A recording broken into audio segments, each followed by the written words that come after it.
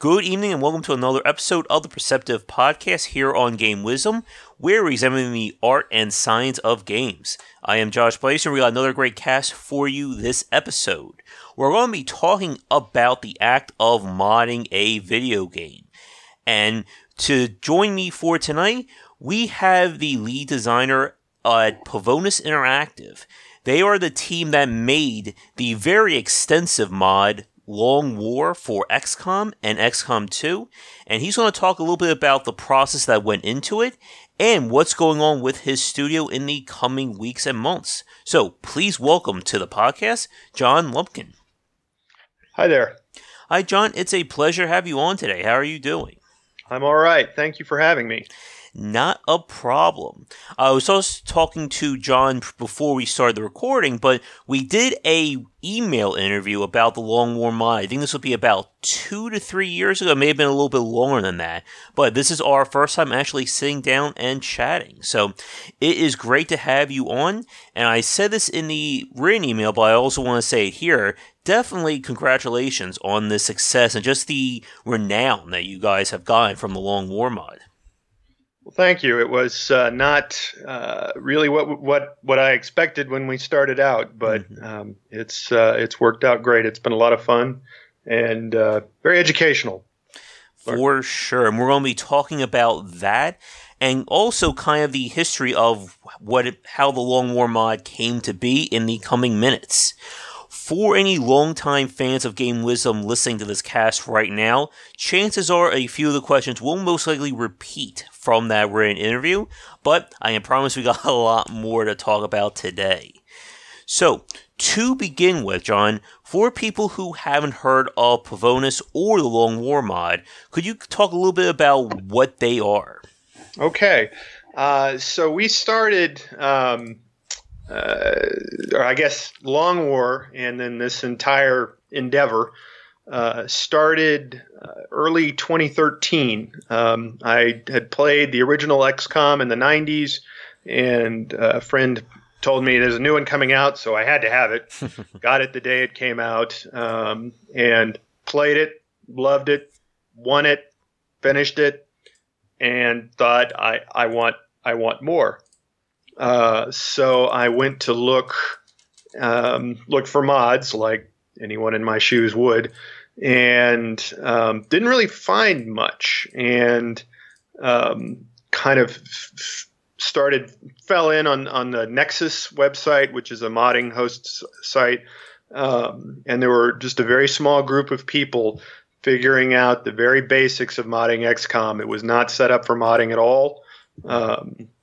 You even had to make some changes to the exe file to change just the simplest of data values in the game. And so some of those people, they started to figure some of this out. And so I made my own, and I initially just made it so I could play it myself. Changed some values, made the game longer and a little more challenging at certain points. Places where I felt like there could be some interesting choices for the player, but there wasn't.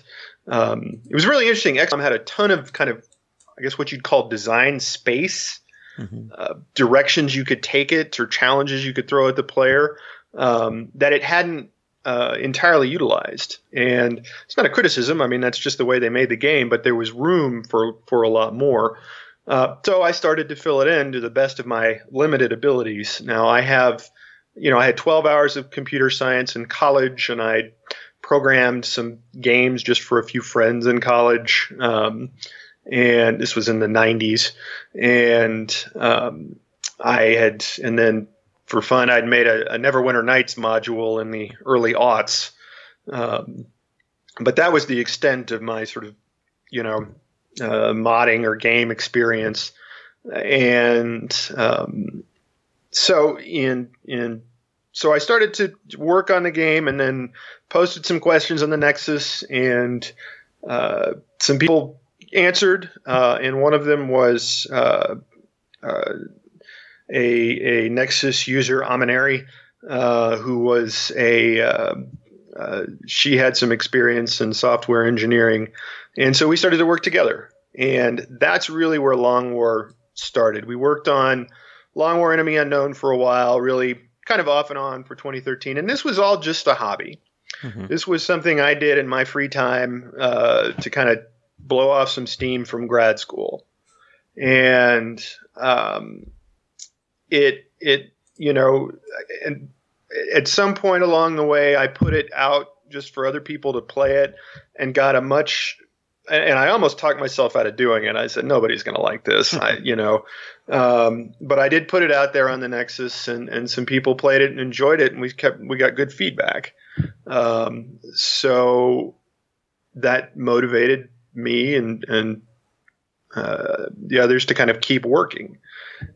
And that was really through all of 2013. And then the sequel, or not the sequel, excuse me, the expansion Enemy Within came out for XCOM. And there we really took off. And started to kind of impose more sort of formal development on what we were doing. Now, on the technical side, what we were doing was what's known as hex editing, which is, we had some software that let us look at a lot of the XCOM code, but you can't reprogram it, and like with a compiler, which is the normal way of programming, you compile and all that. That didn't work. So we had to change the individual bytes inside the game files, which is nuts. And this was largely Amaneri who figured out how to do this, and with some others. And it started out, we just changed some constants in the code, and then we learned how to create actual, new strings of commands and function calls and that sort of thing. And there were still limits. There were things we never figured out how to do, like put in new 3D models. So we were limited, but we kept working on it. We would figure out how to add something, and then we'd add it. We'd get feedback from our growing player base. It was really, it was fun. It was very much a community experience. I kind of served as the coordinator and made the final calls on design.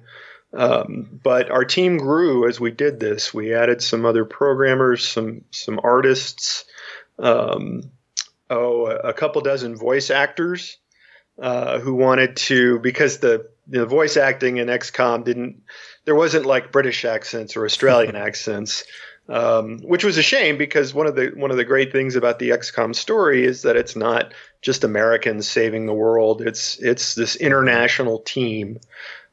So you want lots of different nationalities represented fully, not just by name and a little flag. So we added more countries. We added new voice actors. I even got an email from somebody in Laos who said they had never seen their country in a game before, but we added it as one of the countries that soldiers could come from. Mm-hmm. Anyhow, and around then, we started getting some coverage in the games media. We started getting even some attention from Firaxis when Jake Solomon tweeted about us in a very positive way, which was great. So it was it just grew. We kept doing it. It kept being fun to do. We never really, I see a lot of mods that out there that start with a kind of a grand plan of here's what we're going to do.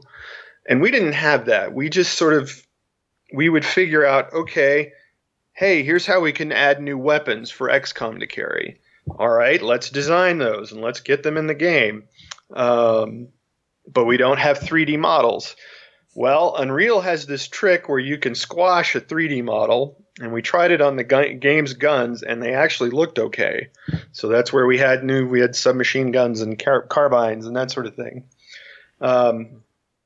And so we wrapped that up. And my grad school was coming to an end, and it felt like Long War was coming to an end. So we kind of were starting to wind down, and that's when 2K came calling. All right, and we'll talk more about 2K and XCOM 2 probably in the next few minutes, John. Okay. But I have a few questions for you that kind of came up during our brief little history lesson there. I guess one thing I wanted to touch on, this is kind of for people listening to us right now regarding the modding aspect. Mm-hmm. As you said at the start, XCOM was not originally designed around modding support. Right. And like I said before we began, I'm not a programmer by trade, so I know things from pretty much a high-level perspective. Mm-hmm. But for folks listening to us right now who are programmers or either potential or current modders, what does that mean when you say that XCOM was not originally built for modding, like from like a programming standpoint? Right. I mean, and we've kind of mapped this. I would say we mapped this out for Terra Invicta, the game we're making, about kind of levels of moddability, and a basic moddability would be, so games have code and then they have config, and config is something that would be in a file you can open up in Notepad, and it's a lot of numbers. It's some a number, and like this kind of gun costs 20 space bucks. This kind of gun costs 30 space bucks. This kind of gun, or does 6 damage or something like that. It's very simple constants that values that govern a lot of the game. And that is usually pretty easy to open up because developers will use that to balance the game without having to do what's called recompiling it. When you compile the game, that means you have all the code and you make the executable file. And with a big game, that can take hours. So you don't want to mess with that. If you want to make a little change and test it, you want stuff in your config files. So many games have their config files open where you can just go in and where a modder can go in and change them, and you've got a different kind of game. You're changing the balance or the length. That kind of thing. There are also ways to insert or substitute art. It's kind of a next level of modding, where if you want, XCOM doesn't have the rights to various properties. Yeah. But some modder may want to put stormtroopers in it. And XCOM. Firaxis can't do that. And it's an interesting question whether modders can, because it is a property owned by somebody else, but modders do that. And, or they can put in their own art and that kind of thing. And then probably the highest level of modding is recoding the game. And some games are built to where you can write sort of code that hooks into existing code. So you don't have to recompile the whole game. You just have to compile your little chunk of new code. And then the highest level is where you have a whole developer's kit where they let you, redo almost all of the game. You can just basically do whatever you want. Right. I guess some examples from what I see would be stuff like when Blizzard released the SDK for I think it was Warcraft 3. I'm sure they did one for StarCraft as well. And that level is when you're basically just given the keys of the kingdom. You can do whatever you want. And for my history, I've seen, of course, I grew up playing stuff like Tower Defense. Defense of the Agents. For people who are fans of Dota 2, Dota originally started out as a mod. And we even go further back with something like the conversion mod of They Hunger for Half-Life, or even stuff like Team Fortress and Counter-Strike. To get back to your original question, XCOM, Enemy Unknown, and Enemy Within were moddable on none of those levels. Okay. And it was a fairly simple change that somebody figured out to the EXE, the main EXE of XCOM, just a couple of bytes change, if I remember correctly, that allows for that kind of just simple config file changing. And that's where I started. And then to recode the game to do kind of the highest level of modding, again, we had to get sort of something that basically a decompiler, and then where you can look at the game code and it shows how it breaks down into hex. And that's just some tool somebody made and threw out into the world to let you look at what's called Unreal Script, which was the code that a lot of XCOM was developed in. Mm-hmm.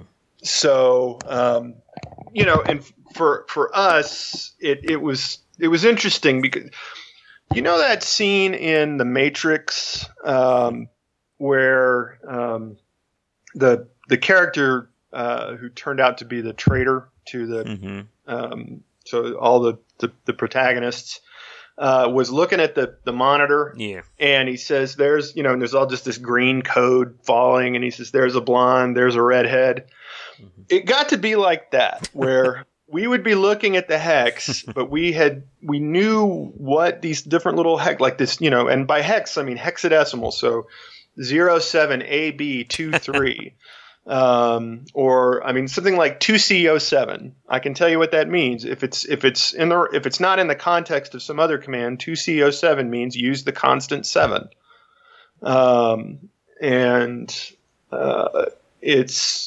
So it became you get in this mode where it's understandable and it's not too far off from regular coding.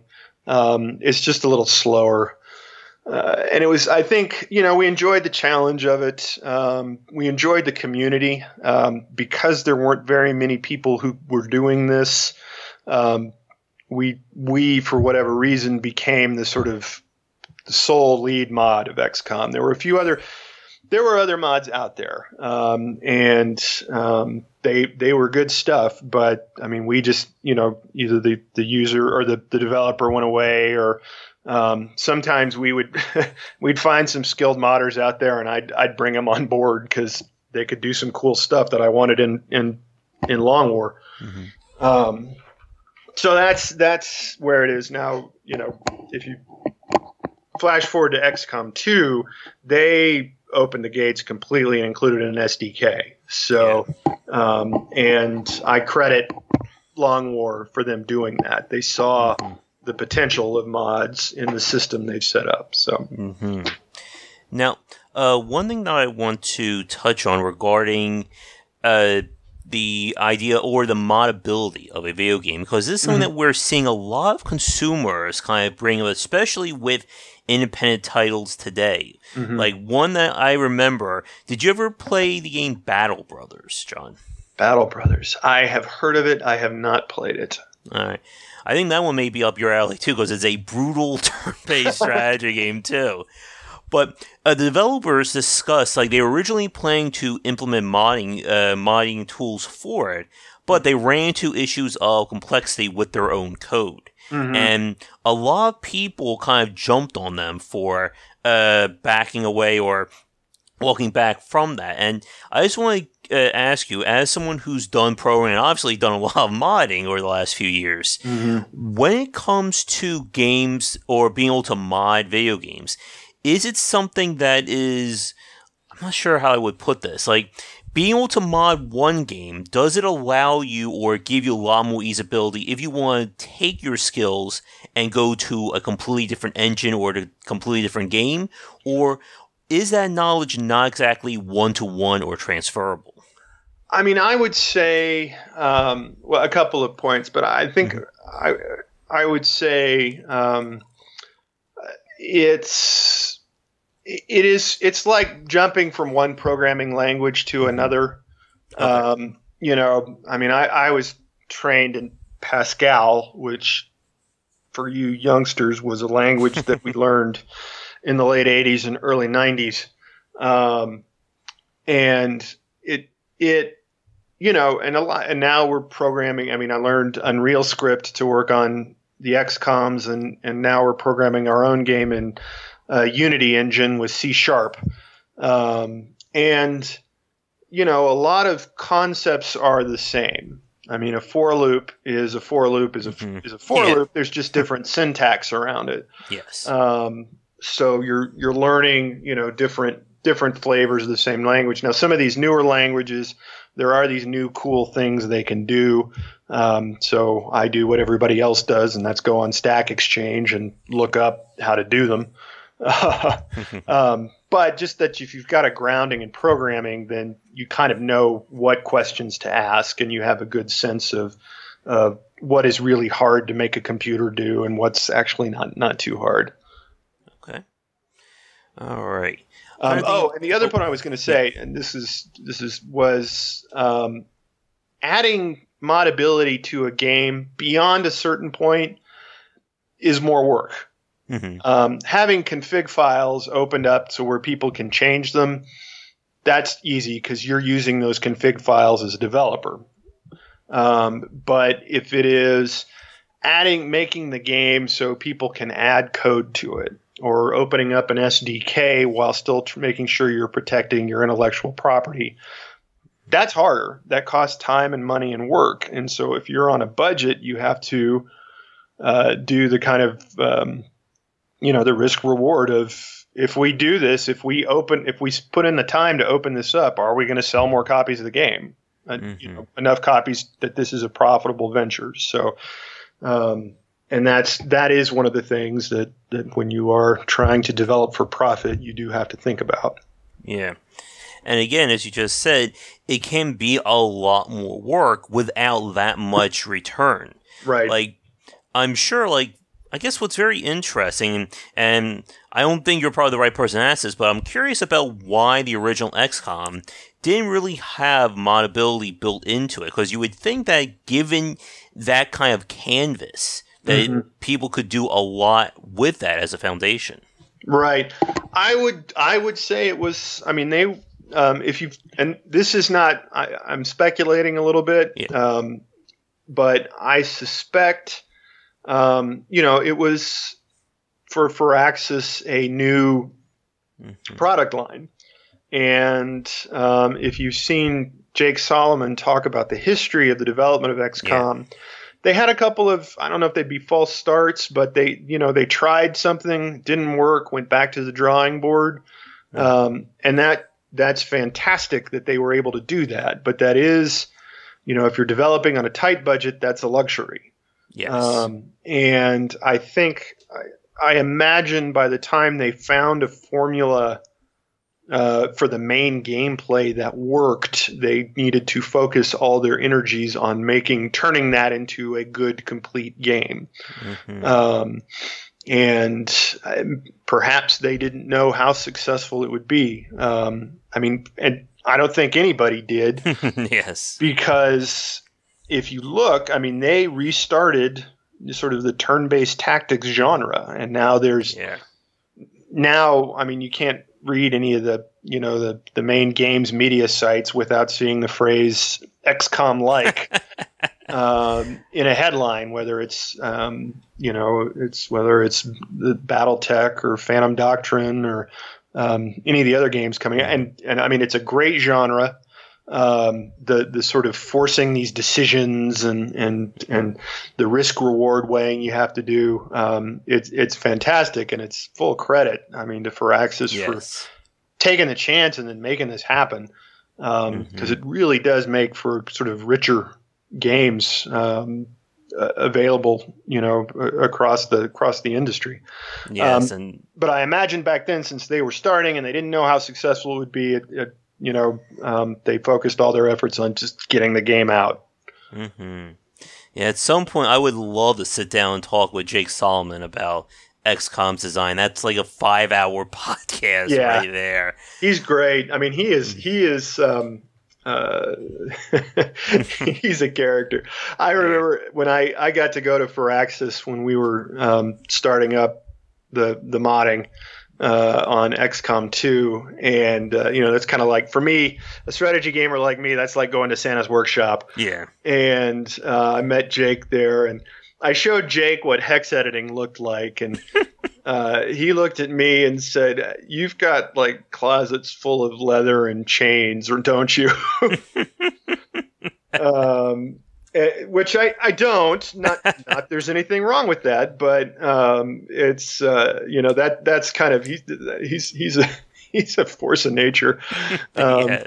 But he's also really humble about the work he does. I mean, he knows. I mean, and I know this too. I mean, game development is not. You're never going to make the perfect game, and it's just just continually trying to tell good stories and present interesting choices for your players and entertain them and that kind of thing. So yeah. And I gotta say, when it comes to XCOM, both XCOM and XCOM 2 came really close to being perfect games for me, but that's a discussion way too big for this podcast.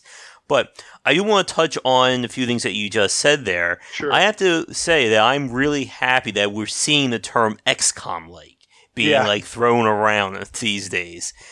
And I gotta ask you, John, did you ever think we would get a Mario v. Rabbids XCOM game in our lives?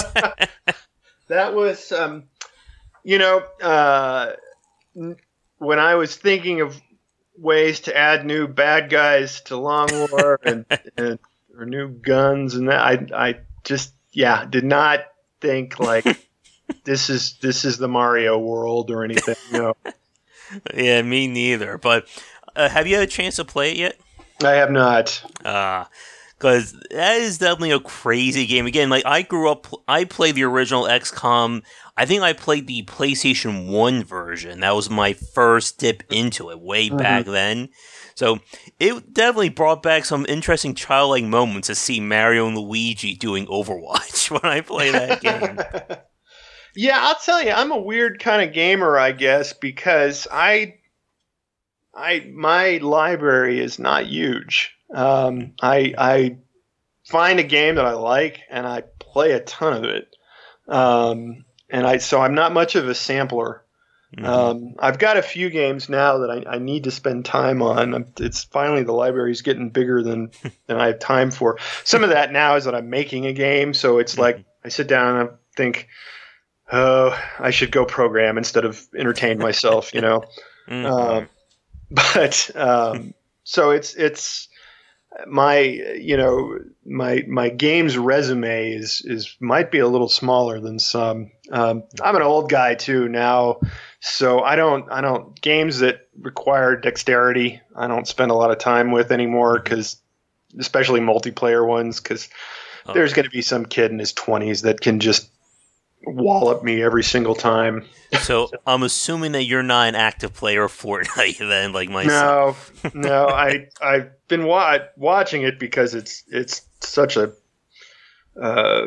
what's the word I'm looking for? Just a force out there. And my kids now ask me to turn on YouTube so they can see what it's like. They're still more in the Minecraft age.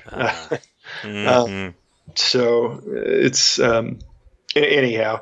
But yes, no, I have not played that. The last game like that I played was called Operation Flashpoint, which was a predecessor to Armed Assault, Arm A.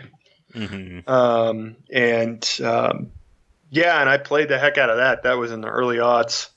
And I tell you what, I actually did. I ran like this black and white text website that I put up on Comcast Web Space that had links to mods for that.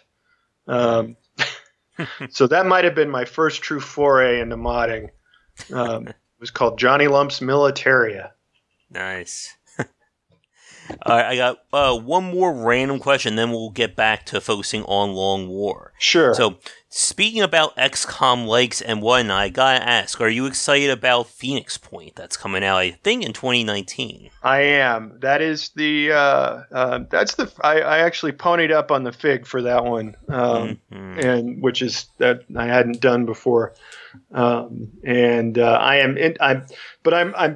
watching it both as a fan of the genre and also as watching what a successful development looks like. but from fundraising and marketing perspectives. All that grown-up stuff you have to worry about when you're running a company. I just remember one other game. Did you play Xenonauts by any chance? I have fiddled with it a little bit. All right. Yeah, I haven't had a chance to play that one yet. I need to sit down and try it at some point. It's they really did try to recreate the original. So and they're and props to them for doing so. It is a interesting story they're telling, and they're working on the sequel as well. Their sequel as well. So a rich market for fans of the genre is out there.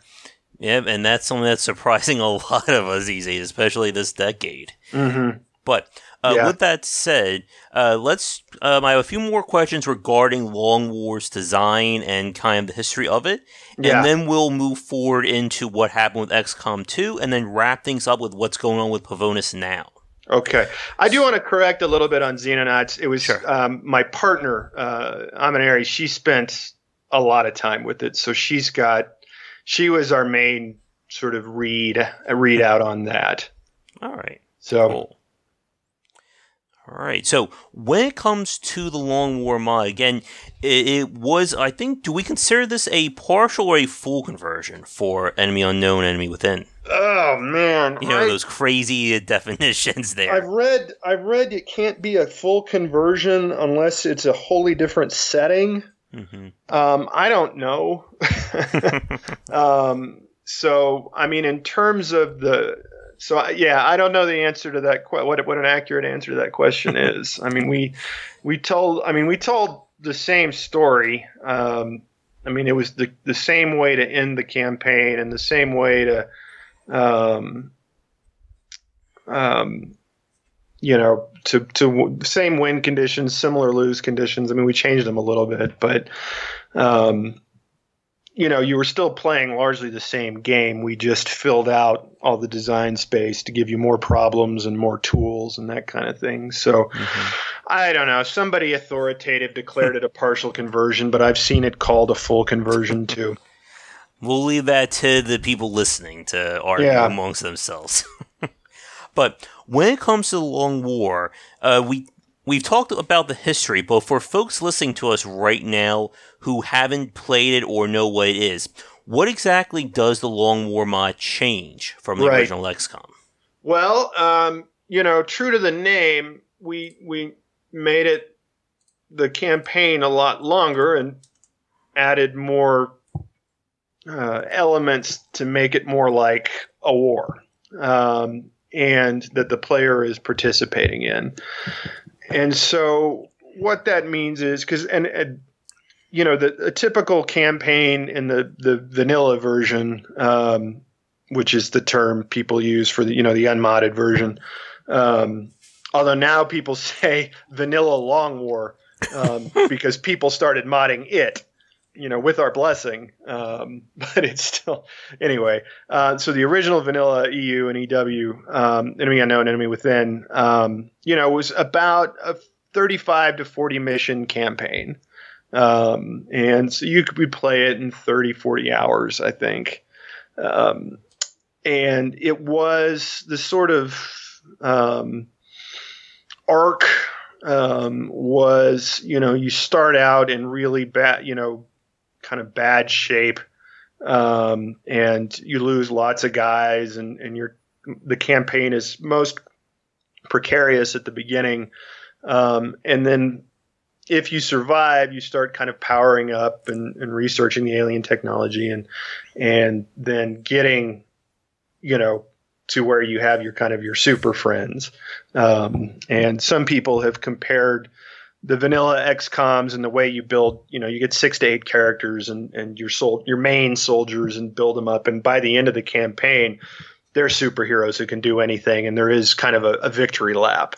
And I wanted to mess with that kind of balance curve and sort of maintain a fairly consistent challenge throughout, or more like real conflicts where there are reversals that you have to deal with.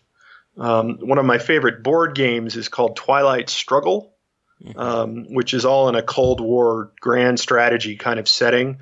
But one of the neatest things it does is the way the players interact with each other is throwing problems at one another. And I think that is fun game design. And so, you're up, you're down, you might get ahead for a little while, but then the other side catches up. So we wanted to do that and sort of maintain the difficulty all the way to the end. We couldn't make the last mission all that hard because, one, it was difficult to mod that particular mission because it was very scripted. But right up until then, we wanted to keep it challenging all the way through. And even the other nice thing about making a longer, 110, 120 mission campaign or more is, I'm going to use a sports metaphor. Football, American football for your overseas listeners. American football has a 16-game season and then 3 or 4 games in the postseason. So every single game you have to is super important and can turn on one or two things, which means your whole season can turn on one or two things. And that, a missed field goal means whether you make the playoffs or not. And that's interesting. And there's nothing wrong with that as entertainment, as a game, as a sport. I think what we did with XCOM, just because we liked it so much, is made it more like baseball, which is a 162-game season. I think that's still what the number is. And where you're going to lose some. You're going to win. You have to win more than you lose. But it's baseball is much more about performance over time. And with a long campaign, as long as we can keep it engaging, that provides a different kind of challenge to the player. You're going to throw all kinds of different problems at them. And if they can consistently do well against them, then you start winning and you get the internal rewards of the story and that sort of thing. So I hope that distinction makes sense. It goes from this kind of all or nothing every single mission, which is what EU and EW were, to this. You're going to have ups and downs. You're going to have missions. You're going to lose some missions.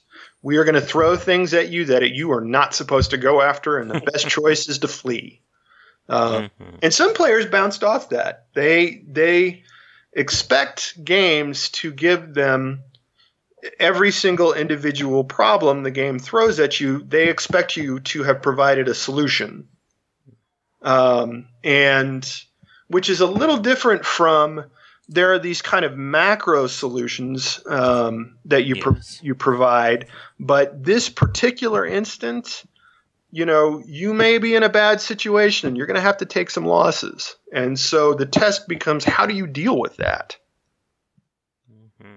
Yeah, and I mean, if we wanted to discuss XCOM's design, like from a macro micro standpoint, we'll probably be here for like another 2 to 3 hours easily. Yeah, I was trying to give the sort of general philosophy as Long War set against what it looks like the philosophy of EU and EW was. Yeah, and again, I got to say, this is not precisely what I set out to do. This just sort of emerged as we were developing it.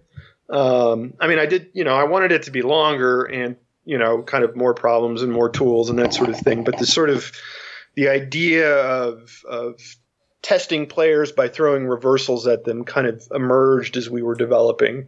And then as I looked back and found out the kind of things, the kind of story it turns out I told and what I liked about it. So it was kind of discovering my own preferences and that kind of thing. Mm-hmm. And that may go back to me being an 80s and 90s gamer where we didn't have tutorials or anything. We had awesome printed, rule or instruction manuals. But there wasn't much for in-game tutorials. Sometimes you learned by failing. and that was it. Oh, yes. And with the Long War mod and kind of expanding on the basic systems from EW and EU, I guess, what was like the most I guess what was more challenging with coming up with a Long War mod? Was it implementing or programming the game, or sitting down and trying to kind of build this design as you went along? Because as you said a few minutes ago, you and your team, you didn't have like a grand plan for what Long War was supposed to be. It kind of was developed while you were building it. Right. It really was.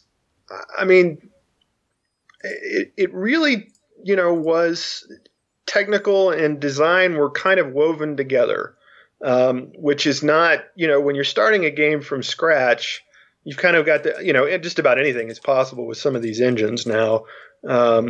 Whereas we started with very strict constraints that we gradually widened, or were able to remove, I guess.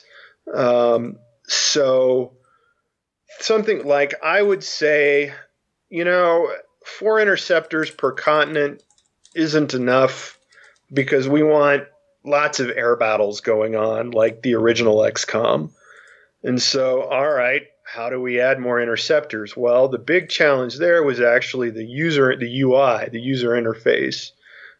So another one of the key guys on our team, who was a German fella, goes by X Marks the Spot. We just call him X, or Alexander, his real name. He figured out how, working with Rachel, he figured out how to modify the UI code, which was in a totally different language, and a totally different mechanism of doing it. And so there we're able to present the player with, more interceptors to choose from. So again, they can, take damage, but still have some backups and that kind of thing. So, I would say I'd like this, and then they'd go figure out what they could do, and they'd come back and say, well, here's what we can do. You can have 6 interceptors per continent instead of 4. And I said, great, I will go with that. And then I, started to design around that. Or I'd say, can we have grenades miss? Because that was one of the things in Enemy Unknown and Enemy Within. And, grenades never missed, and they always did the same amount of damage. So their role then was essentially this, this trump card you could throw once or twice per mission to solve a problem with 100% certainty. Mm-hmm. That was the original design. And that's fine, but I wanted to make that into a problem. So because we wanted, one thing we wanted, give the player more choices in equipping. So we gave them more equipment slots. And then, we don't want to make grenades too strong. So can we make grenades miss? And they looked into that and they said, I don't think we can. But we can vary up grenade damage, and we can have the game detect. I hope I'm not mixing up. I hope I'm not mixing up Long War and Long War 2 on this part. So forgive me. We can have it detect how far, a grenade is an area of effect, right? So we can reduce damage based on how far you are from where it lands.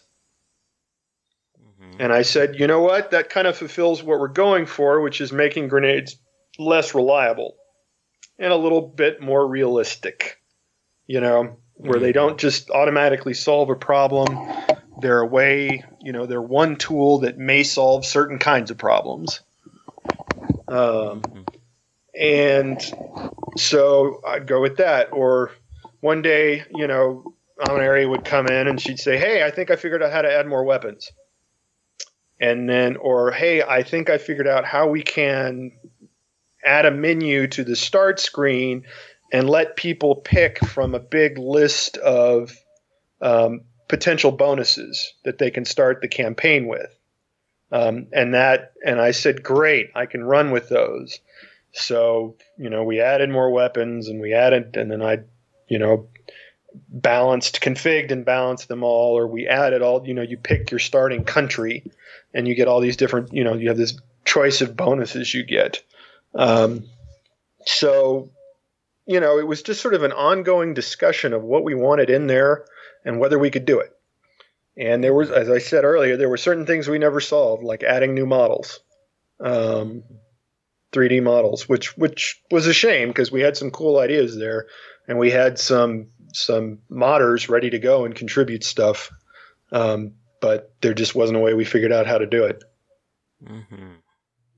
Now, you mentioned, of course, rebalancing the grenades in terms of the Long War. Yeah. Now, one of the more interesting aspects behind Long War's design is, of course, completely redoing the class system that Firaxis implemented in EW and EU. And for people listening to us who don't know what we're talking about, unlike the original XCOM, where the various squaddies were just basically defined by where their stats were, Firaxis introduced the idea of the various classes. Right. And the classes would dictate, of course, not only their stats, but what their possible outfitting or their skills could be used during the game. Right. Now, with Long War, of course, your team took things a whole lot further than that in terms of balance and design. Right. Right. We went from 4 base classes to 8, and then they added mechs and EW, and we made 8 mech classes, 1 to correspond with each of the baseline human classes, and then we had, and then you had the psi overlay, so you could make characters psi, and when we added the officer kind of overlay, you could make some characters, and yeah, the idea, I mean, some of that was me wanting, again, adding more choices, more tools to your toolbox. Some of it was a little more military realism. It does. In a previous iteration of me, I used to be a reporter on national security matters, and I wanted to get a little more military accuracy in there. And the example is like the Heavy in XCOM, who has both a machine gun and a rocket launcher. And in any real military, those are 2 separate jobs because the gear is heavy and it's different kinds of training and stuff like that. So, I said, well, let's break those. Let's have a machine gun specialist and a rocket launcher specialist. And then, then I thought, why don't we have a rifleman? That is the basic combat unit, is a dude with a rifle. And the 4 base classes in XCOM, was a sniper, the heavy, the support, and then the assault, who was the shotgun guy who comes in and fights in close quarters. And so rifles were kind of an afterthought, and you kind of gave them to people that you didn't have really a more special weapon for. No, I didn't want to do that, so we added the infantry class. And then we thought, well, let's get, we could do a grenade specialist and have the engineer, and then have kind of a scout, a reconnaissance guy, and we were able to add with some new perks. We were able to move around the abilities and that kind of thing. So, and boy, that's the stuff, in terms of community building, I got to say that just created so much interest and feedback, was different character builds and giving players lots of options on those. And really, I mean, one of the real joys for me through all of this has been able to go on either our own website or our Nexus site or Reddit, where the XCOM Reddit page has always been good to us, and just read these sort of strategic debates about how to play. And for me, that's the kind of, that's praise to me. That people get that engaged with the decision sets and thinking about how to play, and discussing it, often in a very, high level adult manner, really good debates, that didn't break down like so much stuff on the internet does. That was really neat to see for both the Long Wars. Mm-hmm. And more often than not, it was the character classes and the perk sets that always caused those. So Yeah, for sure, and especially with a game like XCOM, like we said earlier, one of the joys of a game like this, and I'm sure this kind of what was the original inspiration for the Long War, is giving the player all these various tools and the fact that the campaign is not a linear set of missions. Mm-hmm. As anyone who's played XCOM knows, it's not a game of you do 30 missions, then you have the finale, game over, you win. Right. It is variable based, of course, on what you're doing, how your game is being played out, and so on and so forth. And when you have that very, I guess, murky middle or mid-game, it really opens things up for a lot of variance in terms of what you can do and how things plan out. And that's one of the things we try to do with both Long Wars is really expand that. I think in the vanilla versions of the XCOMs, the things that were thrown your way, they weren't scripted. In some cases they were, but in most cases it's more like the game is drawing from a deck to give you a problem. A deck of problems. Here's today's problem. What we did was give the bad guys their own game to play. And it wasn't super complicated but there's a little bit of randomization to make them behave in different ways.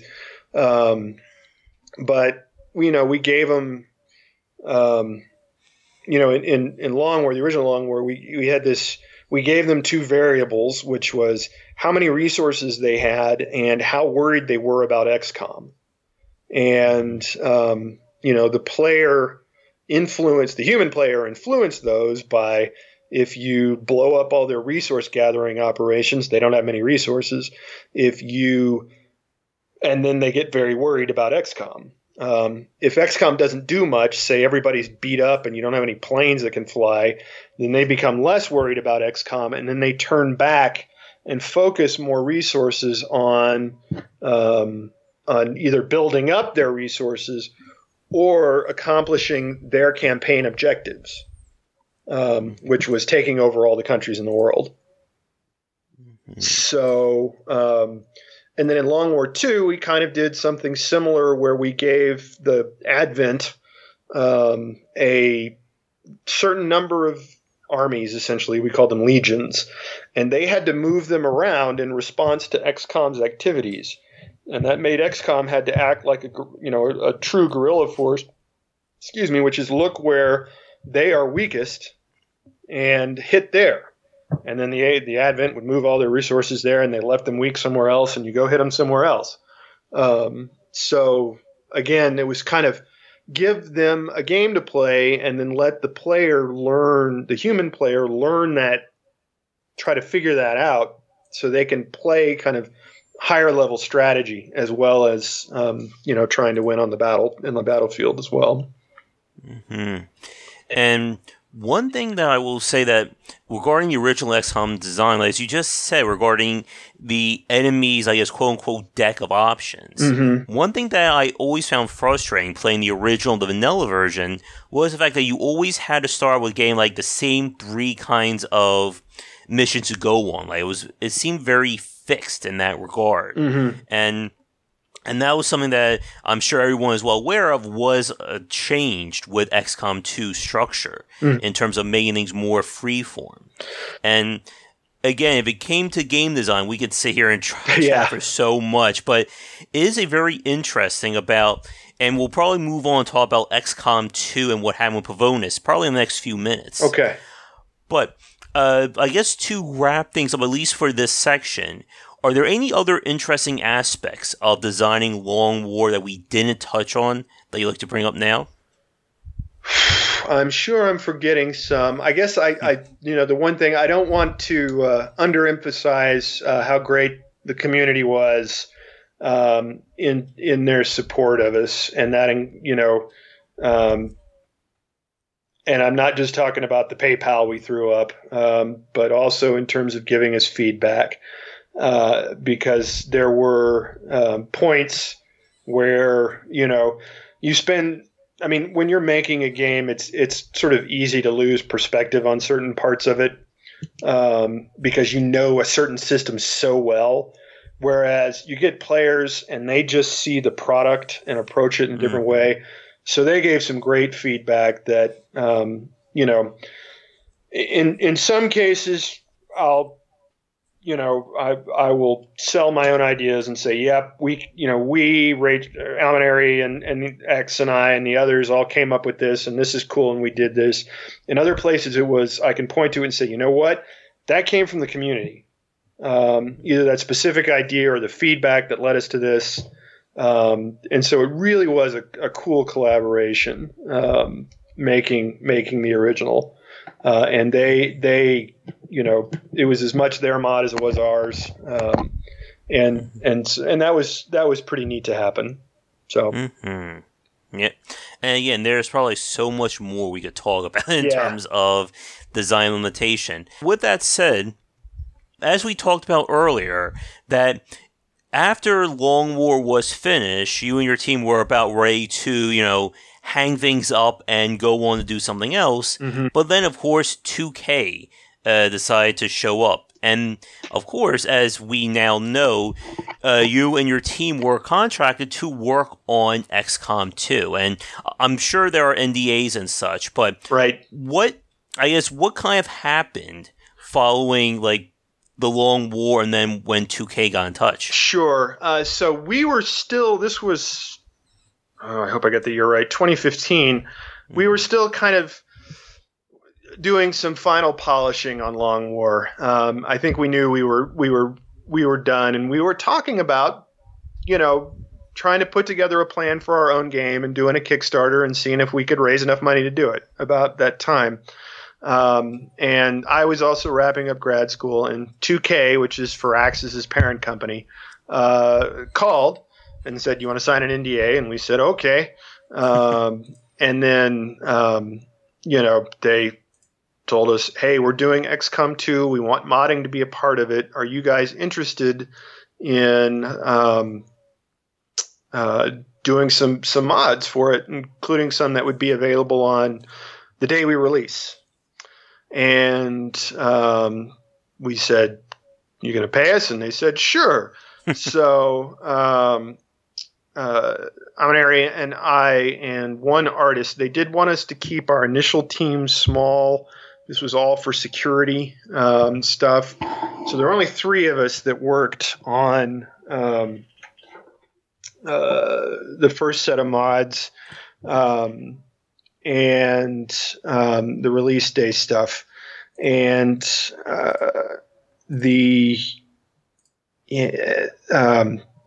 so we formed. I mean, we said, you know what? Okay, we're gonna have to do this legit. So we formed an LLC, and we worked up a contract, or they worked up a contract, and so we were able to make some release day mods, which was a new kind of gun and a new bad guy, and a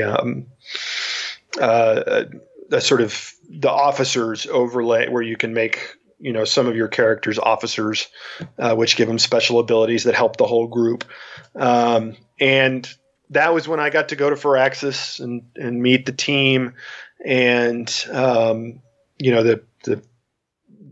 meet Jake and some of the others. And we also kind of had an open line to them.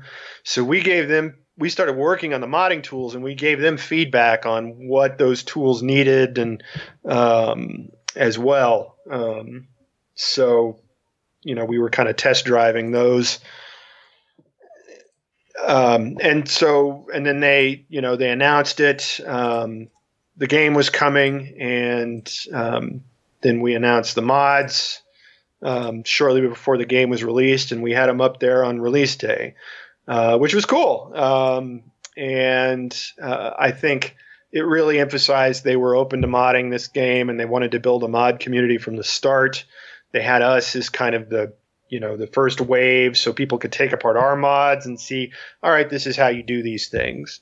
After that, they were pleased with the response to our work, and they were happy we got our stuff in on time. So we extended our contract to make some more mods, and then Long War 2, kind of full overhaul, and which we did.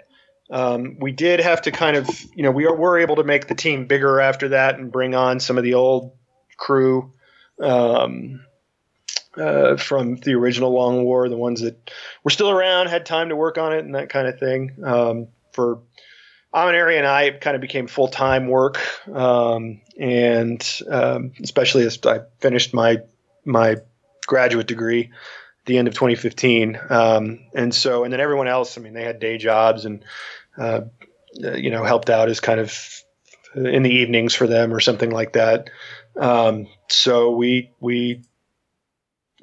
were able to make more stuff, expand the team, and get Long War 2 out within, I think it was about a year after the release of XCOM 2. I think it was about that, yeah. Yeah. And I guess here's a question for you, John, regarding working on Long War versus Long War 2. Mm-hmm. Obviously, with XCOM 2, Firaxis completely redesigned the game in terms of the structure, mechanics, and the systems. Mm-hmm. When you and your team sat down to work on Long War 2, how did you approach things from a design standpoint? As in, what are we going to do to make this Long War 2, essentially? Right. We did start a little more in the mind of, all right, we're going to design first and figure out technical as we go, as opposed to technical dictating design as much as it went the other way on the original Long War. We had some, we played, vanilla, even before it was released, and they were still debugging and that kind of thing. We said, okay, what's the Long War formula and how are we going to apply it here? Sort of longer and a longer campaign, as we talked about, making problems out of sure things, and then letting the player kind of earn back the sure thing, was part of it. And we also, up at the story level, we wanted to change, as I mentioned, Advent, give them their own set of problems to solve, and let the sort of campaign emerge around the interaction of the player's actions and Advent's own limitations in the game they were playing. And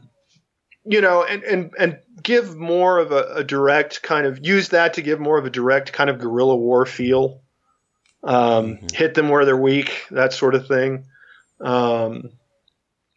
We added some stuff where you had to manage, resources on the Geoscape. These were your local resistance cells. We added lots more bad guys. We added lots more weapons and tools and gear. All this, we added more classes.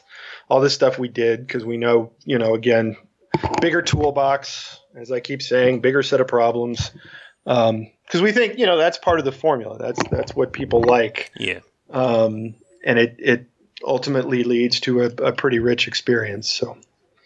Mm-hmm. Now, here's a interesting question for you regarding both Long War and Long War 2. Mm-hmm. As you just said, one of the major appeals of both mods and XCOM in general is that the toolbox of possible options both for the player and for the enemy. Mm-hmm. Do you, in your opinion, is there, I guess, a limit in terms of how much you can reasonably add before it becomes just too unmanageable, right, either for the player or for the enemy? I think, well, let me put it this way. Going too far for us would have been adding something like an M16 and the AK-47. Mm-hmm. Two weapons that have roughly the same job. So instead, we just had an assault rifle, and then we had a carbine, and we had the submachine gun, and there were clear differences to what you use those for. So I think as long as there are meaningful distinctions in these choices and they don't just become aesthetic, then you're still making a game. I mean, and look, there are mods out there for XCOM 2 where people have all kinds of real world rifles and guns because some people like that. They want to see that. They want to see they're enough of, a military tech aficionado that they like that, even if, in gameplay terms, there isn't really a whole lot of distinction. So for us, the dividing line is there a gameplay distinction here that is significant enough that it becomes a real choice? And just for my clarification for people listening, is the Long War 2 mod support or compatible with War of the Chosen, which of course for people listening, that is the latest expansion for XCOM 2. It is not, I'm afraid. It is something we were prepared to do, but we were not able to reach an agreement with 2K to make that happen. And this is our livelihood now, so we can't donate hours like we did back in the EW days. I got to put food on the table. So, it's our relationship with 2K was cordial. I don't want to suggest there was any kind of problem there or anything like that. It just, they have stuff they wanted to do, and we were in position, to, we were prepared to do that. We were also working on getting our own game underway, Terra Invicta. So, and it has turned out we are working on our own game, Terra Invicta. And we will certainly be talking about that in the next few minutes and wrapping things up with that talk. Sure. But to end this section and kind of segue into that, I have two more questions for you. The first one is, and I think this will probably be a good segue as well, but in terms, now obviously over the last 5-6 years, you've had a chance to really grow in terms of programming and designing when it comes to this kind of grand strategy genre. I guess, are there any major or interesting takeaways as someone who, again, this was originally just started out as a simple mod and soon turned to this massive scale in terms of completely rebalancing somebody else's design? Like, were there any big takeaways from a design standpoint as you learn and grew from Long War to Long War 2 and of course Terra Invicta? Yeah. I'll go back and say, we were surprised at the level of interest in the original Long War. We didn't think, we quickly got this rep as a hardcore mod, which we did try to address in Long War 2 and have, some people use the term casual, I'll say, or cinematic experience is another way to put it. Somebody who wanted to experience all the content we created, but not have to master 90 little fine points of the game. That said, there is a good sized market for people who really want that kind of in-depth, like tough choices, and they want to be able to lose. And that's one of the big takeaways for me, is that there is, when you can lose, and not just by making horrible mistakes, but when you can play okay but not hit everything and still lose, when you finally do win, wow, that is so much more satisfying, So I think there is something for kind of really, earned wins, and people who want to play that way. It's Long War's got more than 300,000 downloads, and it's, which is, that's a decent chunk of people who actually played the original, who bought the vanilla version. if Steam Spy data is to be believed. So that was what I learned, is that there are other players who like to play like I do, with serious consequences, and I'm not ragging on people who like to play differently. I mean, it's just there's there's so much space for fun and stories and strategy and all that great stuff in video games. And I think we found a pretty good group, pretty sizable group that wants to know they can lose. Mm-hmm. And talking about, all the work and how there is such that space. This gives me the perfect question kind of to play devil's advocate with you. Yeah. And this will be our segue into talking about Terra Invicta. Okay. As we just said, you and your team have spent a very long time, no pun intended, on Long War and Long War 2. Yeah. And of course, all this was done for a game that has already been developed, it already is, fully fleshed out, etc. Mm-hmm. And I'm sure there are people wondering this, but in your opinion, I guess, what kept you working on the Long War mods as opposed, and obviously with the second one you got paid for, right. But in terms of the original one, what kept you motivated to work on somebody else's game versus just taking that information and that knowledge and saying, let's just make our own game using what we now know? Right. Different things. And it was different things at different points in development. At the start, it was, I just want to play this game some more. Mm-hmm. I don't want to replay it because I think I know how to beat it now.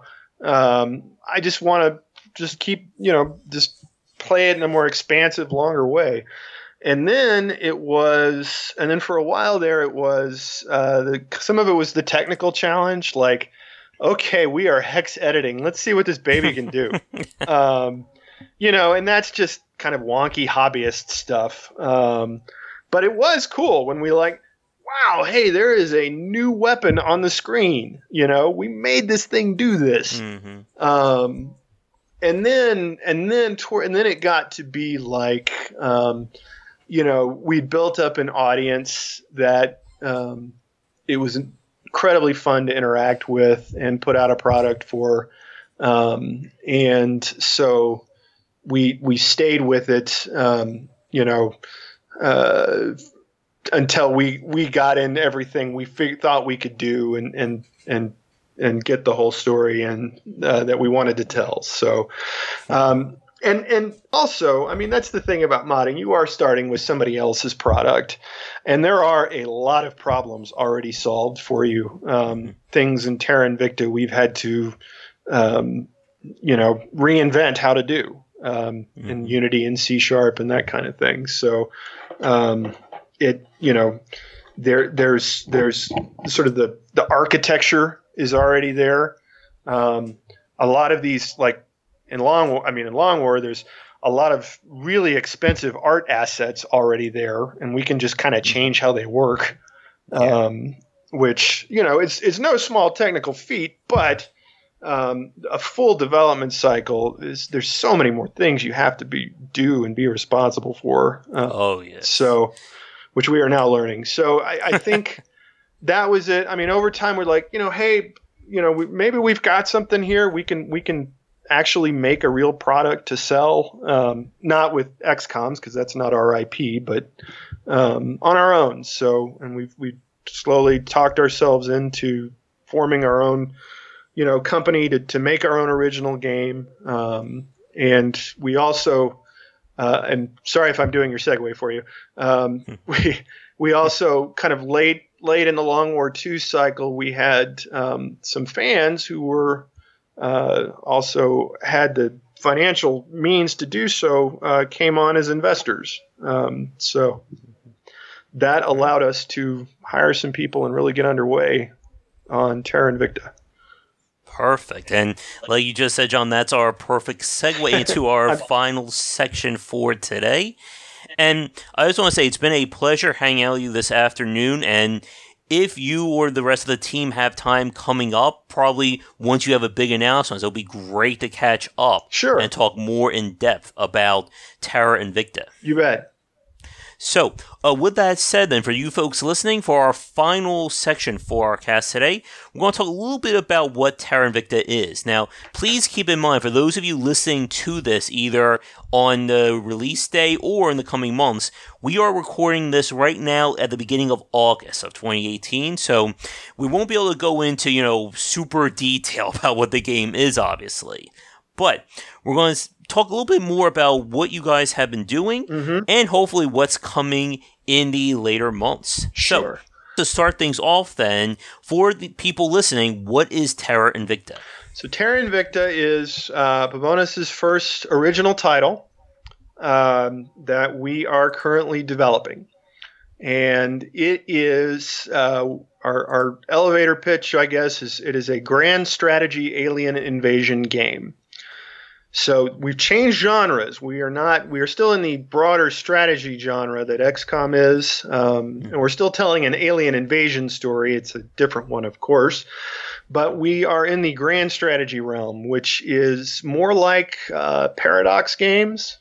We're possibly in the 4X, like Civ, or the old Master of Orion, that sort of thing. We wanted to tell the sort of a kind of top-down story of an alien invasion in modern times. What would it be like, So does that mean then that there will not be a tactical layer like in XCOM or in Long War? We do have a tactical layer, but it's going to be with spaceships.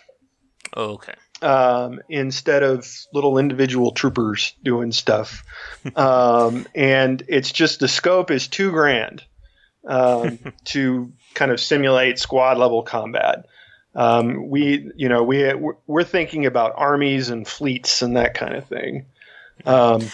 And yeah. I just want to say that I do like the general idea that your team went from going from a strategy game that's immensely complicated to even going into something even grander. Like, you didn't decide, let's just make a match 3 game as our first big title. Well, I mean, it's the angle. I play lots of Civ, and I played 4X games, and played Paradox games like Victoria and Stellaris. So that is as much my gaming DNA as XCOM is. So I mean, it was natural for us. I think we had been working on XCOM for close to 5 years, 4.5, 5 years. So, we wanted to, and I had, even when I had no notion that I would do this in a professional capacity, I had always wanted to do this kind of game. That Terra Invicta is sort of, and I can get into different parts of it and explain the parts I was excited about. But I'd had this kind of general map of a game like this in my head for a couple of decades now.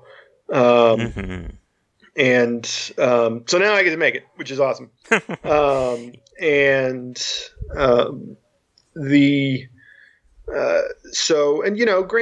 grand strategy. It is this sort of top-down management. I mean, if you want to put it in terms of XCOM, think what the deep voice council chairman's job must be like. And it's not just saying ominous things to the player, but, trying to keep all these countries on board, and what's happening on Earth, in Earth nations when we're confronted with this idea of an alien invader.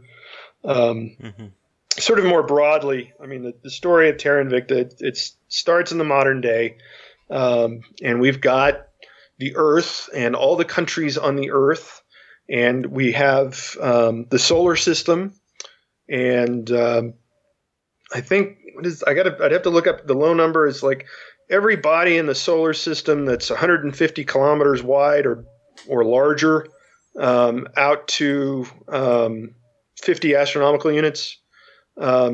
We've got in there right now. Hopefully we won't decide that's too much because it's a lot of things. But the alien invaders are engineered in such a way that they don't want to just drop a big rock on Earth. They have their own motivations and story, which the player will discover, that involves them having to sort of grow stronger in time as they try to infiltrate Earth as well as, and eventually, if necessary, invade. Whereas the player is the leader of this kind of transnational organization that sees the aliens as a threat and is trying to marshal Earth's resources to oppose them. Now, there are other humans that have different views about the aliens and what should be done about them, and they are as much the player's antagonists as the aliens are. Mm-hmm. So the player will, you're not playing as a country, you're playing as sort of a group formed around an ideology, and you have to bring countries into your fold to support you, give you resources, so you can build up infrastructure on Earth and in space to be able to fight the aliens before they take over. So that's the longer pitch. It plays like a Paradox game where you have a clock that you run, you pause, make decisions, direct your assets around, and then time picks up again until the next time you need to do something. So there's research tree, there's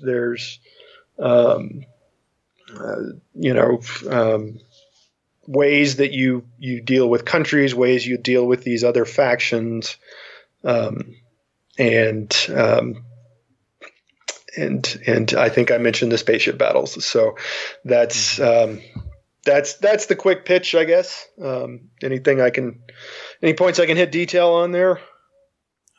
Sure. I guess one thing, are there any aspects from XCOM or XCOM 2 that are kind of inferring on the design of Terra Invicta?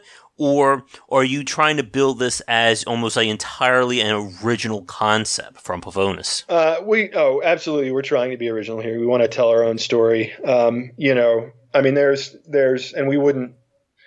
wouldn't intend or want to use anything, that's even close to somebody else's IP.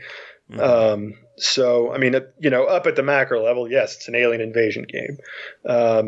There is, a way, there is sort of, there are ways that, if you want to compare it, there are things that XCOM does that you, the player, can sort of order, but you don't go play out the little tactical battle. Mm-hmm. But there may be, and there are resources you gather. It's, how these games, you have that big bar of resources across the top. Mm-hmm. And so, you have money, and one of the ones we have is influence, and that's your ability to do political things on Earth for the most part. And we've got another one called Ops, which is operations. And that is your ability to direct, little combat units around the world to either attack other humans, your human opponents, or investigate or attack alien assets and that kind of thing. So that's where the nod is, I guess, to what XCOM does. The story of XCOM is something like that. I mean, we put it in there because we think that would be part of the story anyway, of figuring this stuff out. So, you gain the ops resource by controlling organizations around the world. Like if you control the CIA, you get a lot of ops, or control the U.S. Special Forces and that kind of thing. So that's getting into some wonky details of how to play, but that's my attempt to answer your question. All right.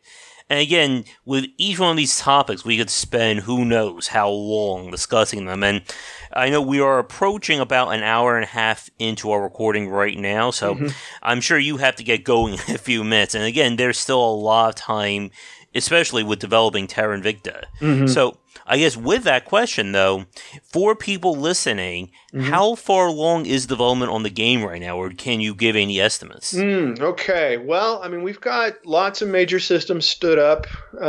We still have a few more to finish. And then it's at that point, then it's sort of a version with all the features we want. And then we start adding more content and testing, and making the AI smarter and that sort of thing. So I guess the best thing to say, we've got a big chunk done. We have a big chunk left to do. And some of it is sort of determined by resources. We will, and we're still sort of deciding what path we want to go, whether we want to go to something like Kickstarter or Fig. And be partially, funded by our eventual audience, or seek publisher support, because publishers can do some cool things that are challenging for a small startup like ours. Things like translations and marketing help and that sort of thing. So that remains to be seen. We hope to kind of settle that in the next few months. And then, at that point, then we know, then, for example, we can talk a lot more about the game, because some of the things, I've got to kind of not go into great detail on, because if a publisher picks this up, they want to take over, sort of reveals. And we don't want to preempt their preferences, because they presumably know how to sell games pretty well. And that could be a podcast in and of itself. We could talk about at some point about making that transition from modder to game company owner and sort of the logistics and challenges that go with that change. It has been educational. Yes. And it is, making sure we stay funded and keep everybody working and employed and everything is my biggest worry day to day, just because that's the nature of running a business. It's, but if we can get a hit, then and bring over a lot of our XCOM fans, to also buy our game. I wouldn't want to suggest we're stealing market share from the games that gave us life originally. Then we get to keep doing this, and this is fun. This is really challenging, interesting work, and I want to keep doing it. We do have ideas for down the road doing a tactical-based game. And I'll say, honestly, I'll also say another reason why, and we've kind of worked up a simple design for what one would be, but so I know how I do it if I ever do a tactical game. But it's actually kind of more expensive than what we're doing, is another thing you have to remember. There's just, it needs a whole different level of art assets. And this gets down into, the nitty gritty, like you were talking about. But that is one thing that played into all our decisions. So this is, we're still learning. We've got some professionals on board now on the team who have worked on haven't, not just modders, but have worked on released some even AAA titles. So, we feel good about our team. We feel good about the game we're making and about the games we hope to make in the future. Great. And I guess to tie this discussion full circle, I got to ask, will Terra Invicta have modding tools built into it? We are certainly know our roots, and we want the game to be moddable. And we have put a great deal of game data into config files. So it will be moddable to the degree, the exact degree. We do have to see. And there's that line that I mentioned earlier in this interview. There's the point where you just don't restrict players from changing the things that you set yourself up to change. And then there's the other step of where you have to invest specific resources into making the game more moddable. And that is something, we have to keep an eye on and see if it's within budget and that sort of thing. So, but our intent is to, make the game as open and interesting as we possibly can. Mm-hmm. And I guess one final question, then we'll begin to wrap things up for today. For people listening to us right now, do you have any tentative timeline for when there'll be more news on Terra Invicta? I'm writing up some dev diary stuff on our website, pavonusinteractive.com. And so I'm putting things out as I'm confident they're in that's what the design is going to generally look like. And I have time to write them up. So in terms of sort of big news, the things you might be after like a release date or something, I don't have a good sense of that yet, where I could anything I would throw out would potentially be wrong. So better not to throw anything out. Mm-hmm. All right. Well, I think with that, I think it's time to wrap things up, because I think both of us have been holding back some of our questions, so this could go on for so much longer. It could be a long podcast, Sure. No pun intended there.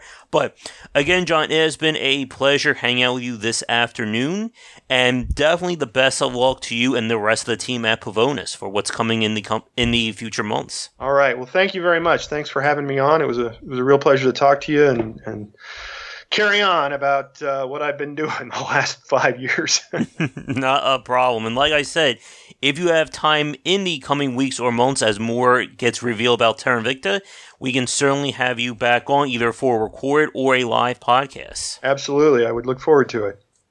All right. And before I let you go, besides Pavonis Interactive's website, are there any social media that you would like to plug right now? That would be the main one. I would just do that one. That's okay. Yeah. All right. Not a problem. So, I guess with that said, my final question for you, John, for our casting is, do you have any final thoughts or anything else you'd like to say to the fans listening? Well, I mean, for the ones who've played our mods so far and are thinking about playing our games, thank you. You guys are why we do it. I mean, I started out making something just for myself, but it is much more fun to make things for a cool audience. So that's what I got. Awesome. So with that said, we are going to wrap things up for this week's cast. So for those of you listening, thank you so much for tuning in. If you'd like to support or follow Game Wisdom, we have several options available. If you'd like to submit a piece for a future post or be a podcast guest, check out Submissions Wanted on our front page. We are always looking for new people to come on and talk, and feel free to send me an email. You can follow me on Twitter at GWBicer for thoughts and updates throughout the day. Check out the Game Wisdom YouTube channel for daily videos spotlighting games and discussing industry topics. And if you'd like to talk with us on a more day-to-day basis, our Discord channel is now open at the basic tier to everybody. You'll find links to that on the Game Wisdom Patreon. That's patreon.com/GWBicer. Your donations can help to keep things going and allow us to have more content for everyone to enjoy. But that is going to do it for this week's episode of the Perceptive Podcast. Once again, thank you for tuning in, and check back next week for another discussion about the art and craft of game design. Until then, have a good day.